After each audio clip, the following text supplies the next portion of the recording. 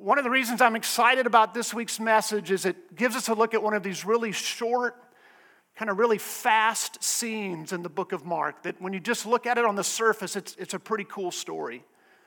But when we slow down and really look at it, there's a richness, there's a depth to it, there's foreshadowing, there's symbolism that we might miss when we just casually read it.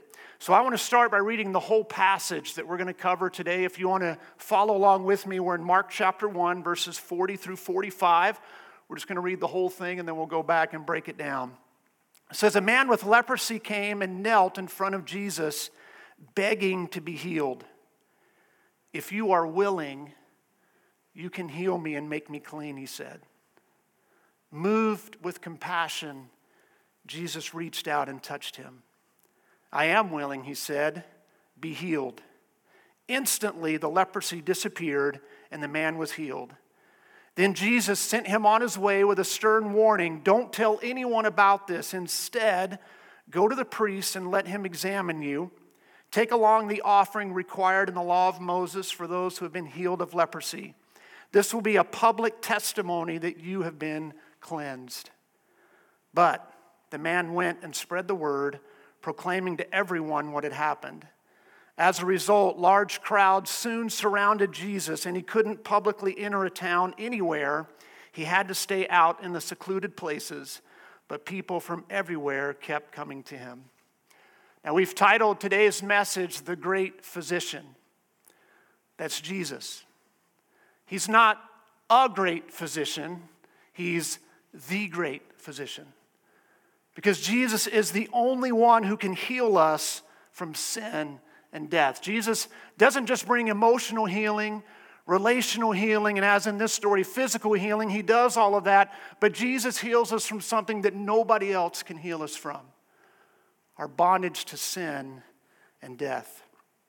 See, Jesus made the blind see when he was here on earth. He made the deaf hear. He made the lame walk. And as we're going to see today, he made the lepers clean. But all of that pales in comparison to the victory that he gave you and me over sin and death.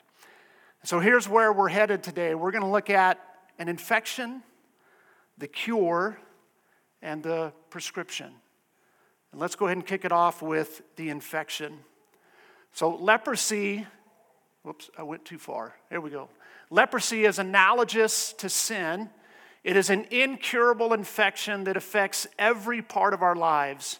Physical, mental, emotional, relational, and spiritual. Leprosy was and is a brutal disease. Now, we don't really have leprosy in the United States, but there are still 500,000 cases of leprosy annually worldwide. Today, there is a cure for leprosy. You can take a multi-drug treatment, and over 6 to 12 months, you can actually become cured from leprosy. But in the time of Christ, there was no cure. And it's a long-term infection that's caused by bacteria. It tended to start with either the eyes or the nose, the extremities of the skin. And what would happen is it would begin by desensitizing the nerves. So you would no longer have feeling in your extremities. And so you would get a cut or you would get a burn and you wouldn't even know you had it. And then that would get infected, and that would lead to even more infection throughout your body. And as you can imagine, in the time of Jesus, things weren't quite as sanitary as they are nowadays. So not knowing you had a cut, not knowing you had a burn was even more dangerous. And then this infection would spread throughout the body until eventually it affected the whole person. So you can see how that's similar to sin. Right? Without the conviction of the Holy Spirit, you and I become desensitized to sin.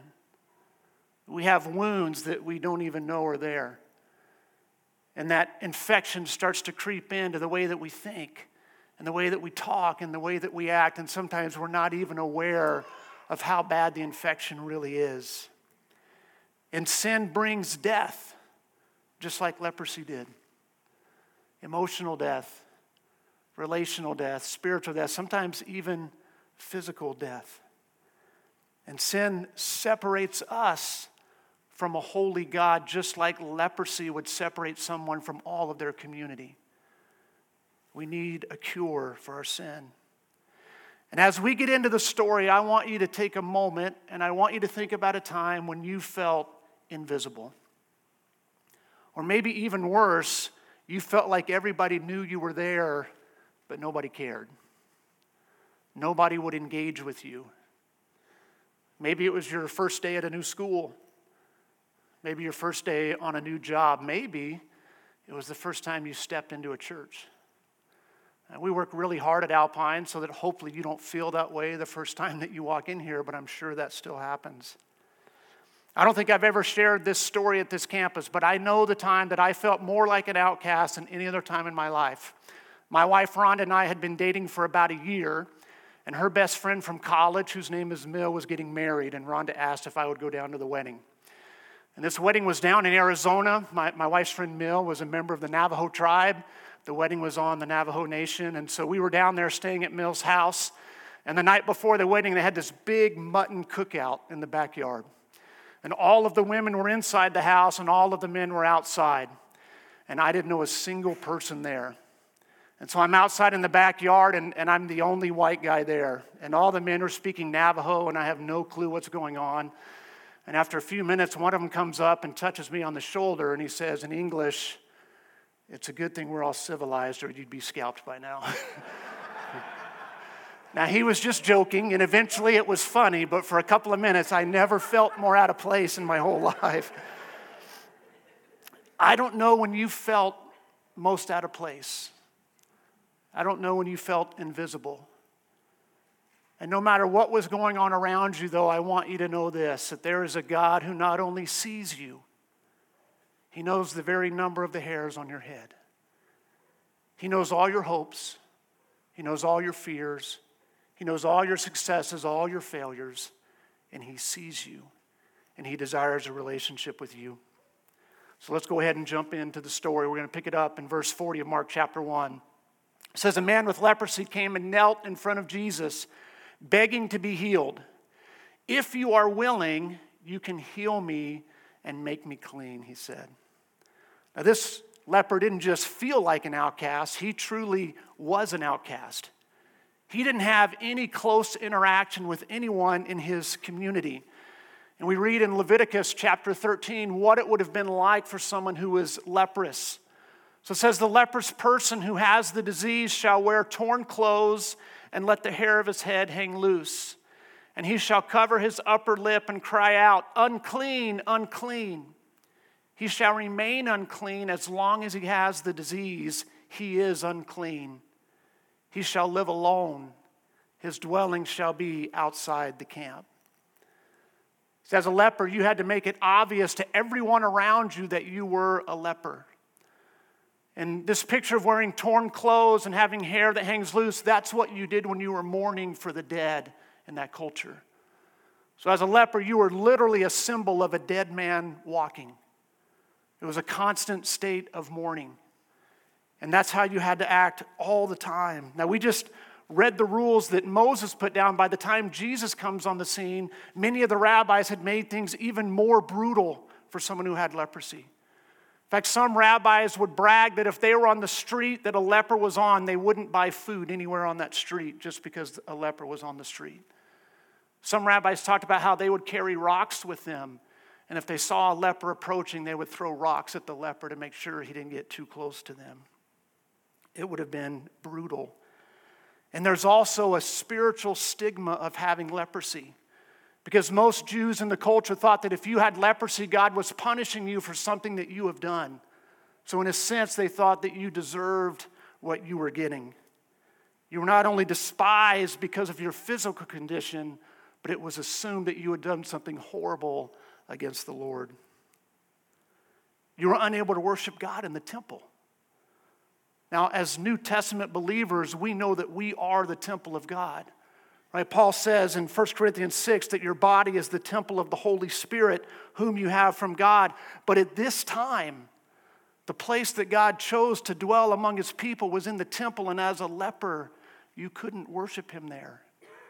So you were cut off from those around you. You were cut off from God in a sense because you couldn't go to the temple. And I can only imagine all of the emotions this leper is experiencing as he approaches Jesus. I'm sure he's dealing with anger, frustration, despair, loneliness, confusion, desperation, grief. And as he's making his way to Jesus, he has to shout out, "Unclean, unclean." And so the crowd gathered around Jesus would slowly start to divide and part because they didn't want to be too close to this leper who was approaching. And then he comes and he kneels before Jesus. And he says, "If you are willing, you can make me clean." He kneels before Jesus. See, he recognizes Jesus' power and authority, so he kneels to him, he submits to him. We don't know what he's seen about Jesus up to this point, but either the things he's heard or the things that he's seen in the periphery, he knows who Jesus is. He knows Jesus has the power to heal him. He says, "If you are willing, you can make me clean." He didn't doubt Jesus' power. He doubted Jesus' compassion.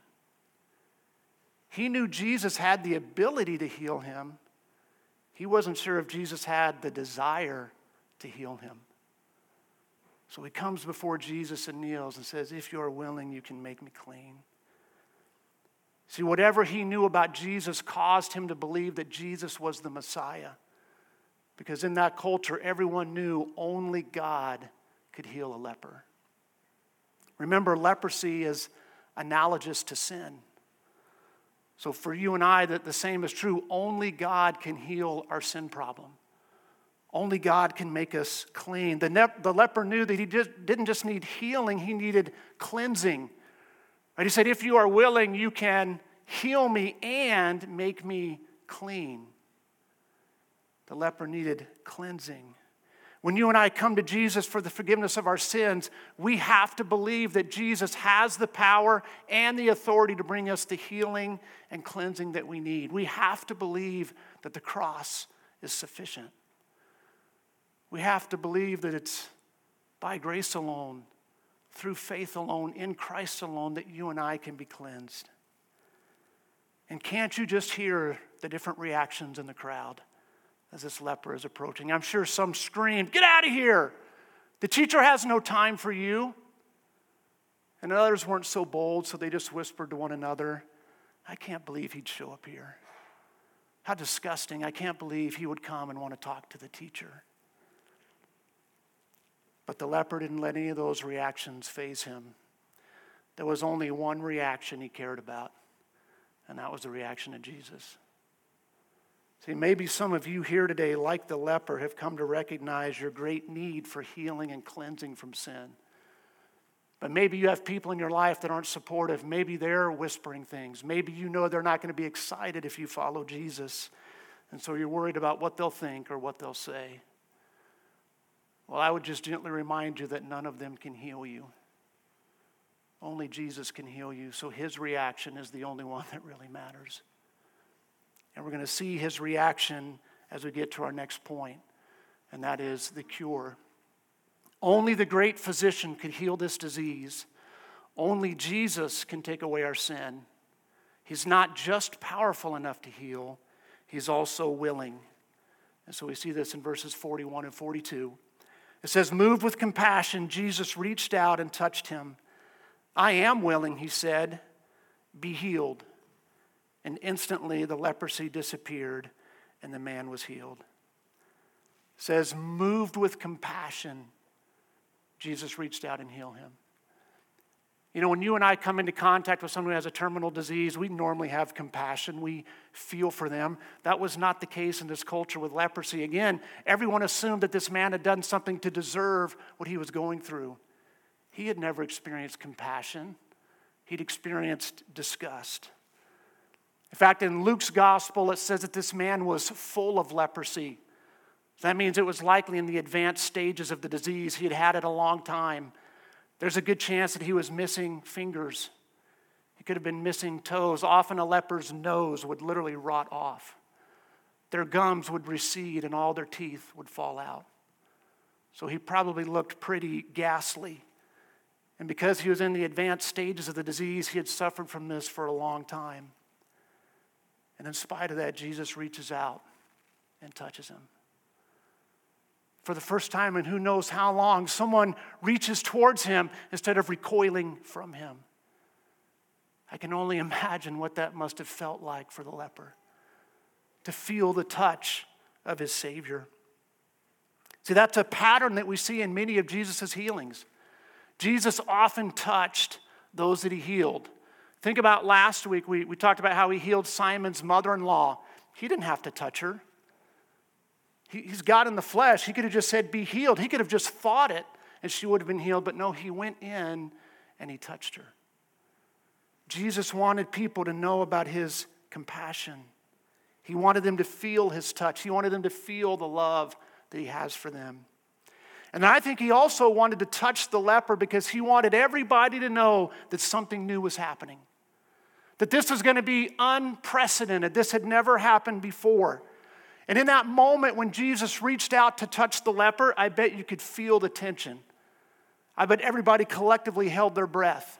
Because up to that point, anytime someone who was clean, like Jesus would have been, touched someone who was unclean, that person became unclean. So under Jewish law, if I was clean but I touched something that was unclean, now I'm unclean and I have to go through this elaborate ceremony to become clean again. But when this man's uncleanness comes into contact with the perfection of Jesus, the holiness of Jesus, the deity of Jesus, all that gets turned on its head. And instead of Jesus becoming unclean, this man becomes clean. Jesus wanted everybody to know that something new is happening here. And I would imagine many in the audience were appalled when Jesus first touched the leper. I bet they couldn't believe that he did that. You know, Jesus was often criticized for touching the untouchable, for hanging out with sinners and prostitutes. In fact, Jesus talks about it in Mark 2, verse 17. The Pharisees have been criticizing him, and it says, when Jesus heard this, he told them, healthy people don't need a doctor, sick people do. I have come to call not those who think they are righteous, but those who know they are sinners. In the context of this passage, Jesus is at a party at Matthew's house. It says that there are a lot of tax collectors and sinners there, and the Pharisees are giving him grief about it. And the great physician says, you guys don't get it. It's not the healthy that need a doctor. It's the sick. I didn't come to heal those who think they are righteous. I came to heal those who know they are sick. And remember, this leper's cleansing has a deep symbolism that goes far beyond just the physical healing that he experienced. It goes to the spiritual cleansing that he received. See, you and I follow the same steps the leper did when we come to faith. The first thing the leper had to do is he had to recognize he was sick. Imagine if the leper was delusional and thought he could heal himself on his own. Right? If I just try harder, if I just work hard to stay cleaner, if I just use more herbal remedies, he would have died in his condition. In the same way, you and I have to come to the point where we realize we cannot fix our sin problem. We need the healing that only the great physician can bring. And so we recognize our sickness, and then we come and then we kneel before Jesus. We recognize that he has the authority, he has the power to bring cleansing and to bring healing, and we submit to his lordship. We say, Jesus, you get to call the shots now. What you say goes. See, that's how we come to this saving faith. And then as our sin and our shame collides with his holiness and his perfection, something amazing happens. We become clothed in his righteousness. And he takes that guilt and that shame and he nails it to the cross. If you have questions about that, if you want to talk more about that, we have people all around this campus who would love to have that conversation with you. We'll have leaders up front. You can dig into lessons 4, 5, and 6 in the pursuit. It'll really get into the details of all that, and we'd love to help you go through that.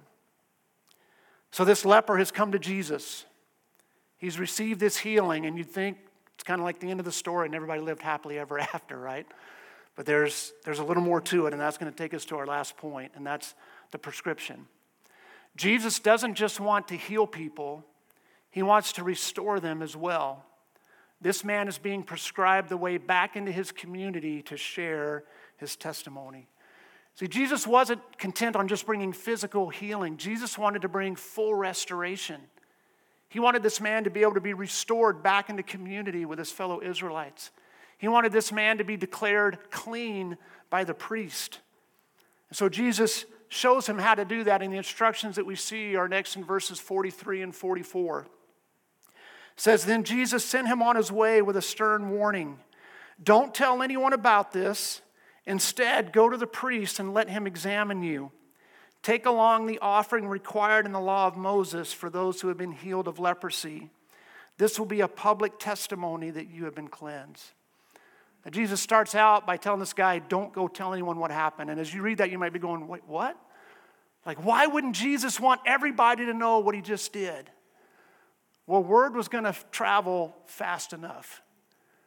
Jesus didn't want to accelerate the timeline. Jesus had complete confidence in God the Father's timing and in God the Father's plan.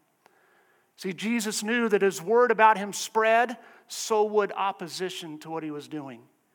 And he didn't want that to come to a climax until its appointed time. If you think back last week after he had done the healing in Capernaum, he told the disciples, hey, look, I've got to go into other towns throughout the region of Galilee and preach the gospel. That's why I came. Jesus knew if the opposition to him got ramped up too early, it would be difficult for him to go and do that. So we've actually already seen in Mark, Jesus tells someone not to go and tell everybody what he's done, and you're going to see that again as we continue to go through the gospel.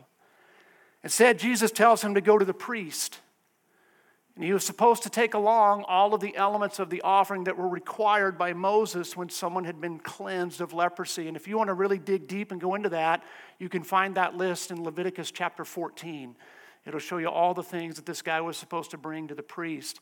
So it included birds and lambs and oil and other offerings. We're not going to go through all of it today, but take a look at that when you have some time. And then there would be this very elaborate ritual that the priest would do to pronounce that this guy was clean. And what's really cool about that ritual as you look at it is there is a ton of foreshadowing to what Jesus would do on the cross for us.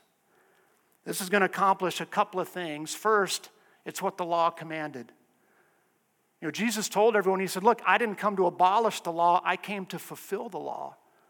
So at this time, it's what the law required. But the other reason Jesus did it is he wanted this man to be able to be restored to community with his fellow Israelites. And only the priest could officially declare him clean. So he'd be able to go back to everyone and say, look, the priest has declared me clean. It would have ensured that his community would accept him back into relationship.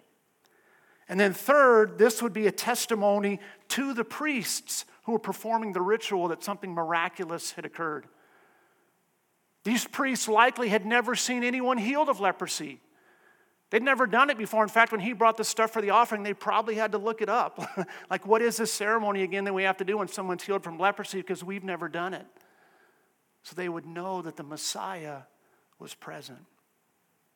Jesus gave the man very straightforward, very clear instructions. Now think about it. Jesus just literally saved this man's life. Just healed him from this debilitating disease, so you'd think he would be obedient, right? I mean, if you and I went to the doctor and we had a terminal illness and he healed us, but he said, look, you've got to do X, Y, and Z when you leave here, I think we try to be obedient. That's not what happens in this situation. Here's what the man goes out and does, verse 45. Instead of going to the priest, it says, but the man went and spread the word, proclaiming to everyone what had happened. As a result, large crowds soon surrounded Jesus, and he couldn't publicly enter a town anywhere. He had to stay out in the secluded places, but people from everywhere kept coming to him.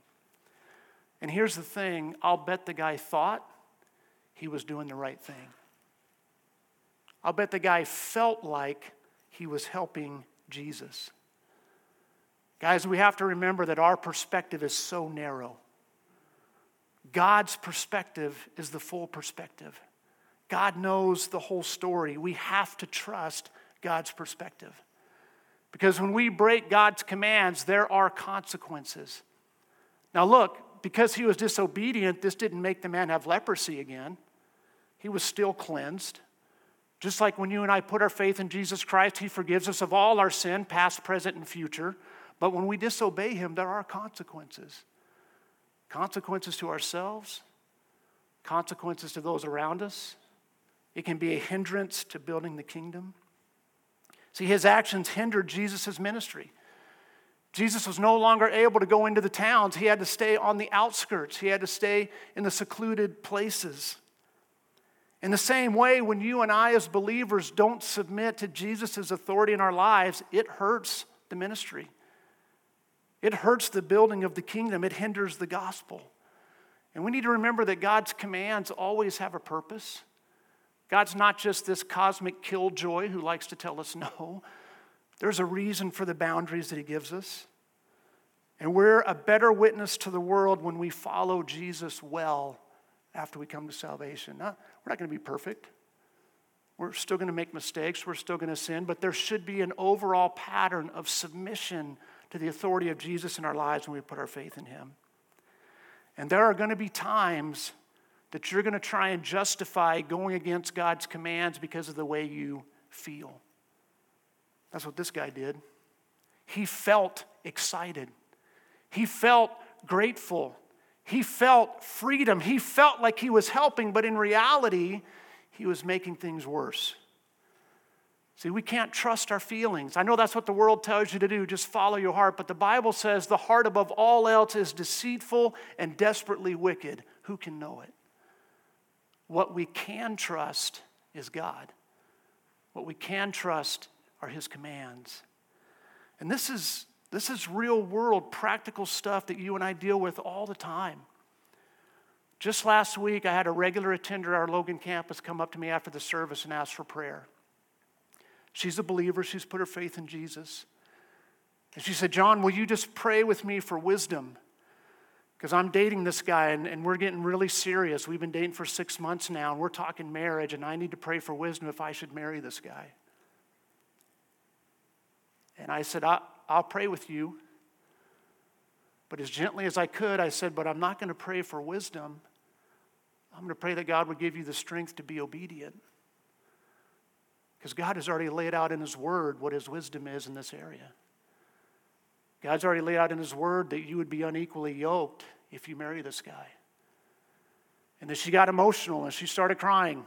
And I had compassion on her. You probably don't think I have a lot of compassion. I do sometimes. And so I got teary-eyed and I said, look, I know it's hard. She said, but you don't understand. This guy makes me feel treasured. I've never felt treasured before. And I said, I understand that. But you need to know you have been treasured long before this guy. That Jesus treasured you so much that he came down and he went to the cross for you. And a God that loves you that much is a God you can trust in these situations. And so I prayed with her. I prayed that she would know that God is sufficient, even if it means losing this relationship or even if it means putting this on hold. And she left, and I don't know what she'll do. Just like when the man left, nobody knew for sure what he would do. Would he go to the priest like Jesus commanded? Would he use this to be a public testimony to the work of Jesus? Or would he follow his feelings? I don't know what she'll do. We'll see. Please pray for her. And maybe not that exact situation, but I'm sure some of you can relate. I'm sure some of you have experienced the healing and the cleansing of Jesus Christ. You've put your faith in him, and now he's asking you to do something, and it doesn't feel right. You feel like you should go the other way. Well, I would just encourage you that the God who loves you enough to reach out and touch you when you were unclean like the leper is a God that you can trust to have authority in your life. So my prayer for you and my prayer for me this week is you would let him call the shots and see what he does and see how he's honored and see how his kingdom grows. Let's pray. God, we thank you for this morning. Jesus, I just want to say thank you that you're compassionate. Because honestly, all your power and all your authority wouldn't be that comforting if you weren't compassionate. So thank you for your mercy. Thank you for your great love for us. Thank you that you still touch the unclean. That you still reach out to us, that you're not a God who just sits off in the corner of the universe somewhere, kind of aloof. You're a God who engages with your creation. You're a God who meets us where we are. And so I just want to lift up anyone here today who has never begun that relationship with you, God. Maybe they feel invisible right now. Would you just put on their heart that you see them and you love them? And would you draw them to yourself? We pray all this in Jesus' name. Amen.